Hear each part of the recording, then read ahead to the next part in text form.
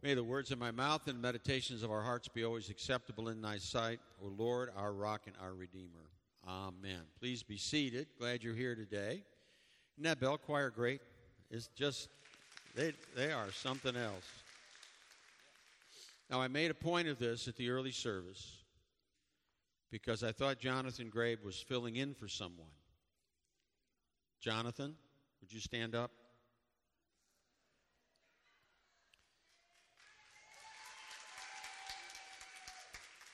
Now, for those of you who may not know, you got cut? Oh, no. For those of you who may not know, just stay standing, Jonathan is a boy. So let it never be said that Christ the King is not for diversity and inclusion. A shining, do you really get cut? What are you talking about? You're not going to let him go. No, you have to be here now. All right. Sermon.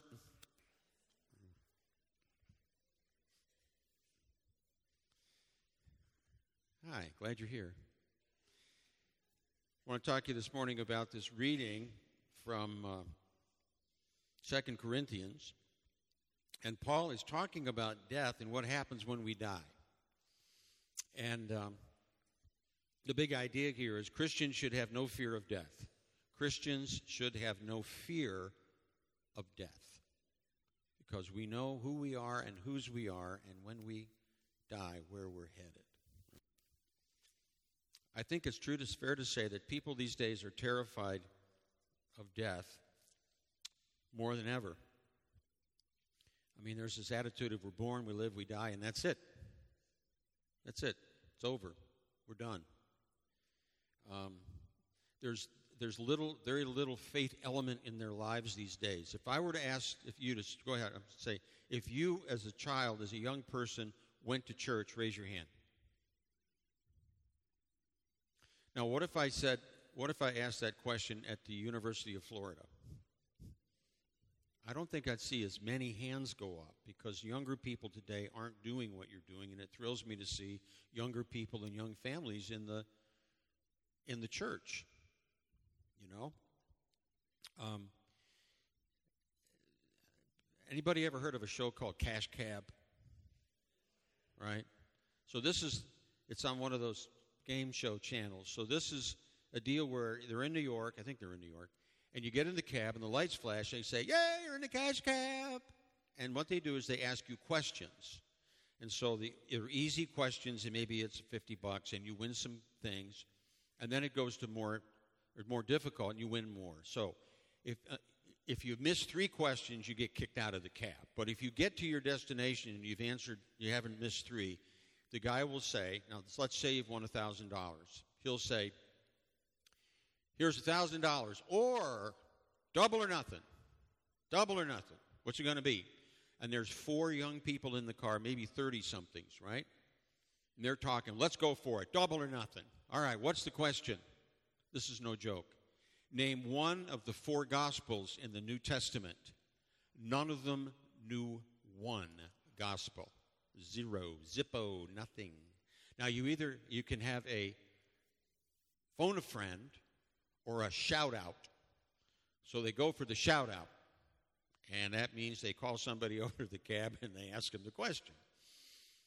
Can you name one of the Gospels in the New Testament? The guy goes, John. And the woman says, oh, right, John. Like you're going to name a gospel after a common name like John. Whatever, John. Yay, you win, you double or nothing. My point is, you had 4 people of that age group that just didn't have any idea what one of the Gospels was, okay? So that's on one side of the ledger. Now, on the other side of the ledger, you have what's going on in California right now with an evangelist named Mario Murillo that I've been telling you about. Thousands of people are coming to faith in a very real and vital way. People who probably never went to church either growing up. A very different group of people, but it's spreading. It's beginning to spread. Eleanor and her group from Shake the Nations is in Louisiana this weekend. at a place, and she says that the Holy Spirit and the power of God is just overwhelming, and people are just so it's happening in these little pockets. I think it's happening here. People are coming, and we're seeing new people come and new faces come, and that's exciting. So we need to keep it up, keep the word. Don't be discouraged by this, but we got to be faithful in what God has given us to do. The options for death. Let's see. Reincarnation is one. This is the Eastern religion understanding of this, where you come back in the next life, and what you come back as it depends upon how you lived life in the previous life. So you either come back as the king or a garbage collector or something, whatever. So you never stop being reincarnated and coming back. Then there's soul sleep. Soul sleep is you just kind of take a nap, until Jesus comes back. There's nothing there. You're just asleep. That's not biblical, but people believe that. Annihilation, that's the end of it. Lights out, game over, nothing more, boom. Purgatory is one. This is, I grew up with this in a more Catholic understanding. Purgatory really says Jesus did not pay what Jesus did on the cross was not sufficient to pay the price for my sin. I now have to pay the rest. I've got to do what he didn't do for me. So I will spend a certain amount of time in this place called purgatory, as if it's hell. But the difference is I get out at some point. Martin Luther had a thought about this. When in his day, you'd have a thing come into the community called the sin wagon, and you'd have a priest there in the wagon, and you'd have these banners of people who were being tortured, and they were in agony in hell. And he would talk about your loved ones.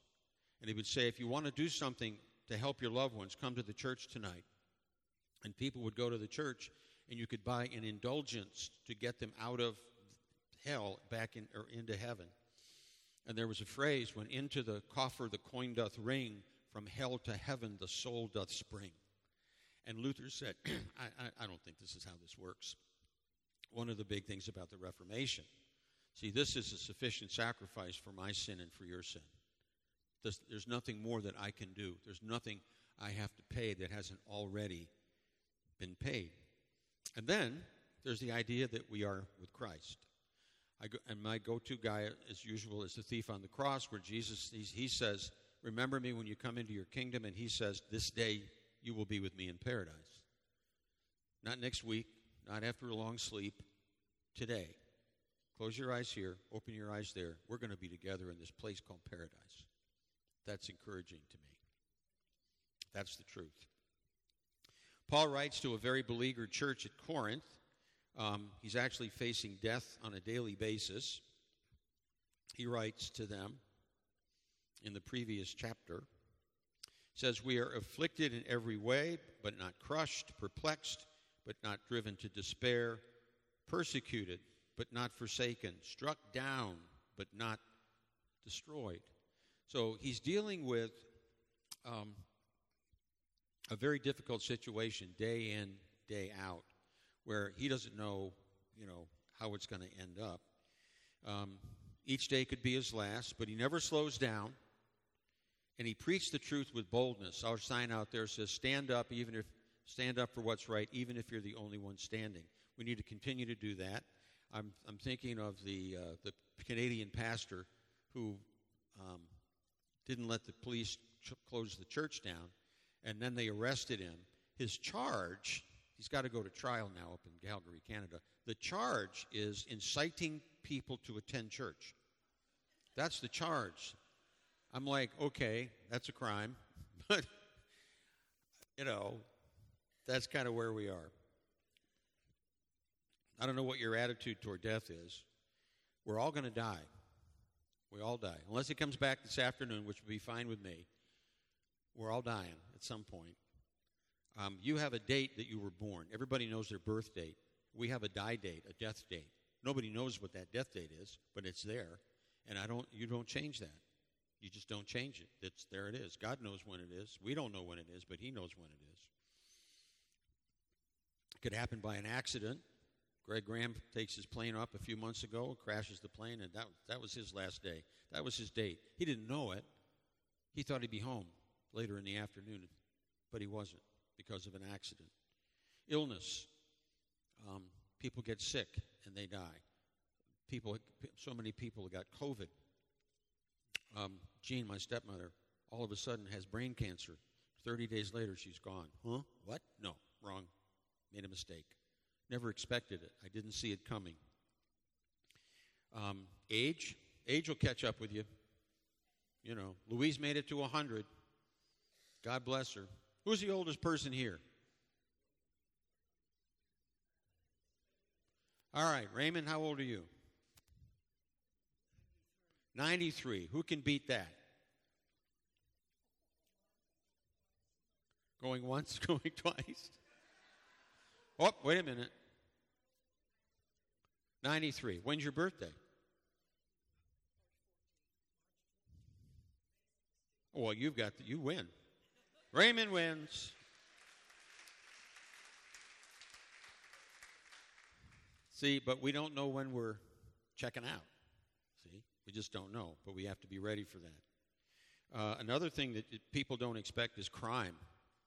You know, when you live in a major city these days, it's like you're always looking around to see where you are. I always thought it was just Chicago and New York and L.A., but now it's like Publix. In South Florida, some guy went nuts in a Publix store, you know. And so, in a way that we never had to be before, we're a little bit more cautious, a little bit more wary or something like that. So there's all sorts of ways in which we die. Some can be expected and some are not expected, but we have a date. But I also believe there's a difference between Christians and non-Christians in the way we approach this. If I'm in and Father Tom will tell you the same thing, when you're in a hospital setting, an ICU, a hospice room or something like that, you can tell the difference between those who know Jesus Christ, where the Spirit is present, and those who don't. It's palpable. When our boys were in the hospital, when Donald had Guillain-Barré and Liam was down in Tampa with that accident in the coma, people wanted to go into their hospital rooms because you could sense the Holy Spirit was present. Then there are other times when it's just not there. And you're trying to encourage people and comfort people in a particular way. And you still love this person. You don't want this person to go. But there's a sense that you know where they're headed. And the other group doesn't. They don't know what happens on the other side of this. It's an unknown. And it's more and more difficult. I think Christians look death in the eye. They don't blink. They don't want it, but we're not afraid of it. A Christian railroad engineer was speaking to a group of fellow workers about heaven. He said, I can't begin to tell you what the Lord Jesus means to me. In him I have a hope that is very precious. Let me explain.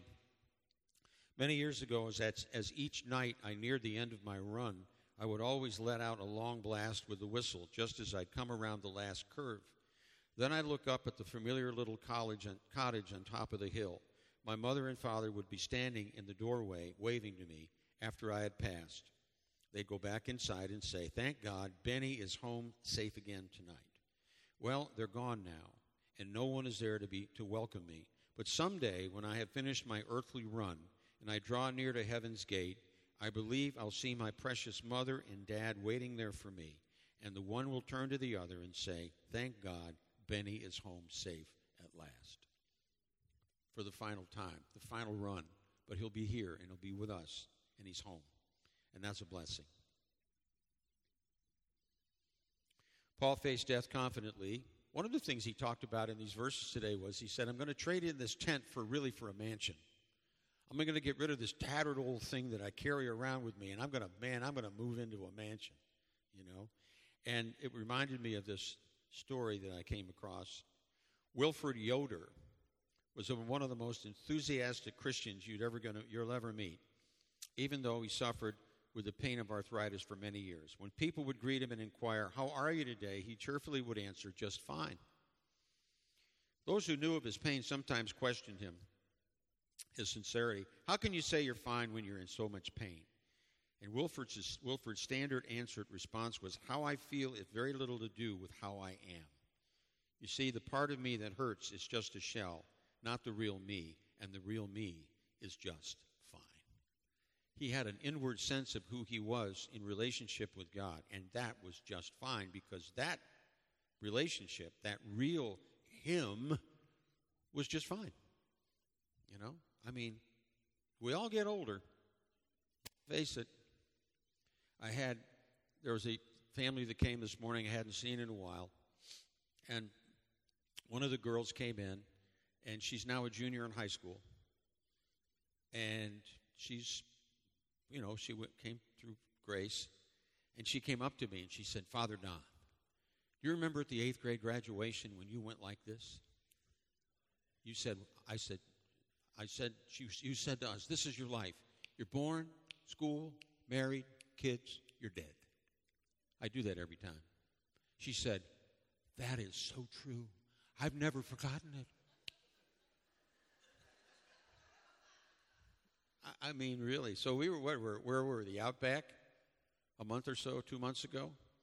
This young man comes up to me, probably in his 30s, and he says, Father Don, he says, you don't remember me, but how are you? Gosh, good to see you. He says, yeah, he says, I'm married now, and I have a couple of kids. I go, oh, that's great. And he goes, in my face. And he went, he says, you were so right. It's just, yeah. I mean, our kids are 47, 45, and almost 43. I can't believe that. When did that happen? Really? Who's got the oldest kid here? I asked that once, and Harry Edwards said, I got a son who's 75. Beat that. Anybody? Who's got the oldest kid? My oldest is 47. 65? 65. You guys are like winning the whole contest over here. Holy mackerel.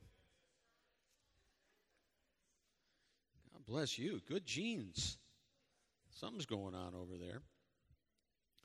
You're going to have a real body, by the way. I think of the Mount of Transfiguration, Peter, James, and John. Somehow they recognized Moses and Elijah. They did, maybe they had a directory. I don't know. But they were like real people standing there with Jesus, not some disembodied spirit. I tell that story about, I'm not going to tell, but Jean, my stepmother, was 85 and died of cancer. But when God gave me that vision of her, she was 35 and beautiful, like a real person. MC and Gus Galloway's daughter, Paula, was in her 50s, and she was up at Shands, and she had cancer or a problem. And she calls MC, and she says, Grandma's here. Now, Grandma's long gone. She said, Grandma's here with me. Of course, MC, in her very spiritual way, said, you tell her you can't go with her. Mom. Is Grandpa there? No, he comes and goes, but Grandma's here all the time. Do you talk to her? Well, I talk to her, but not when anybody's in the room. They'd think I was crazy. And the next day she passed away. All right? Liam, when he was in his coma, had an experience with Jesus. All right?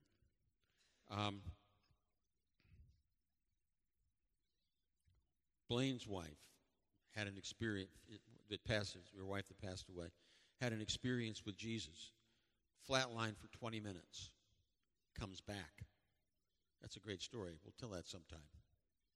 She had an experience with Jesus. We have other people here who have had experiences with Christ in a real body. In a real body. So it's not some disembodied state that we go to. He says we all have to appear before the judgment seat of Christ. It's not the white throne of judgment in Revelation. This is for believers. Let's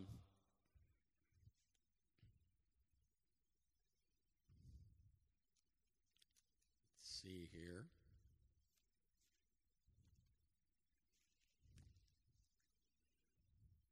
Here we go.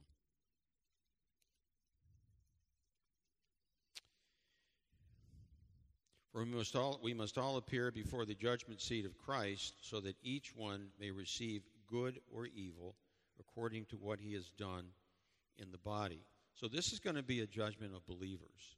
And we're going to be judged by according to what we've done and how we've lived our lives. Now, before you panic,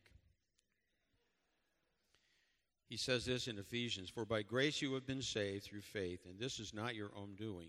It is the gift of God, not because of works, lest any man should boast. For we are his workmanship, created in Christ Jesus for good works." It's not about works of save us. It's a judgment of our lives, right? I always tell you there's two questions on the final exam. We stand before God, Jesus, in this judgment. What did you do about my son? And then what did you do with what I gave you? What kind of life did you live? All right? And all of the stuff that doesn't reflect well on God is going to be burned away. All that's going to be left is what reflects him in our lives. That's what's going to happen at this particular judgment. 4 observations about that verse. Christians must appear before the judgment seat of Christ. Our judge will be Christ. Our judgment will be after we die. And then in Hebrews, it says,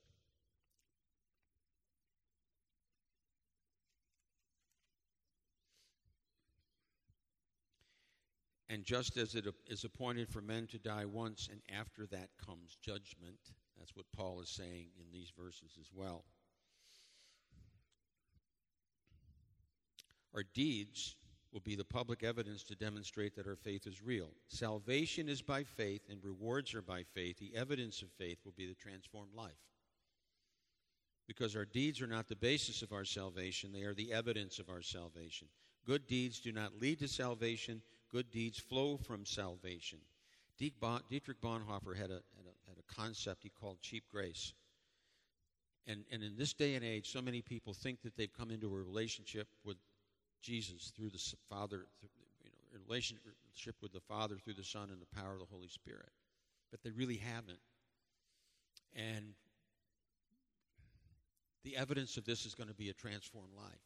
I remember years ago we used to have this grocery day where we give away groceries, lots of them, to thousands of people at the Southeastern Livestock Pavilion. And so you had all these groceries here on tables, right, down this way.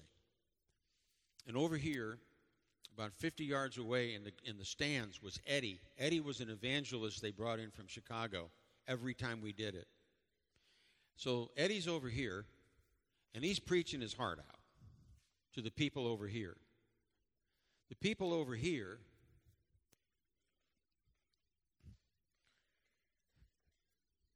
they're not looking at Eddie. They're looking at the groceries.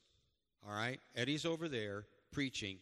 They're looking at the groceries saying, how long before we can go down and get the groceries? I always wanted them to put chairs here so that they would have to sit and listen before they would go get the groceries, but that never happened.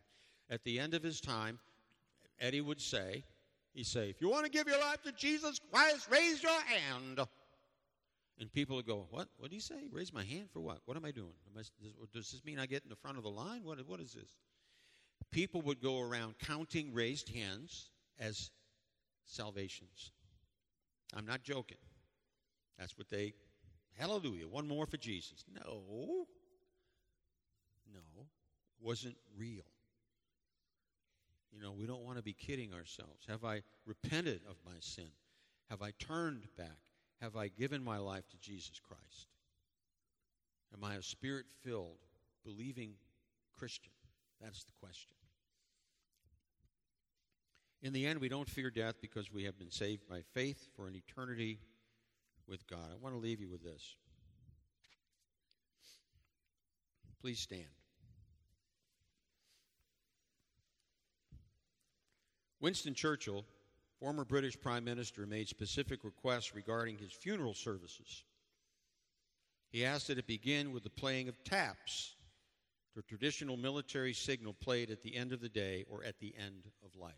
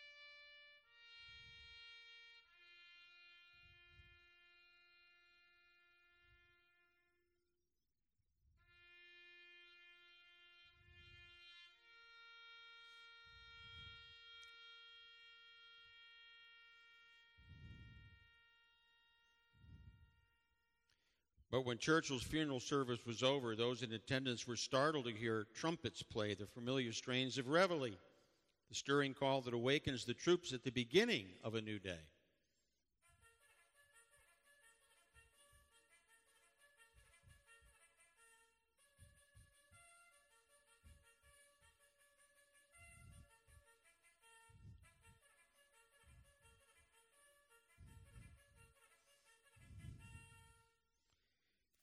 Taps here, reveille there. Amen.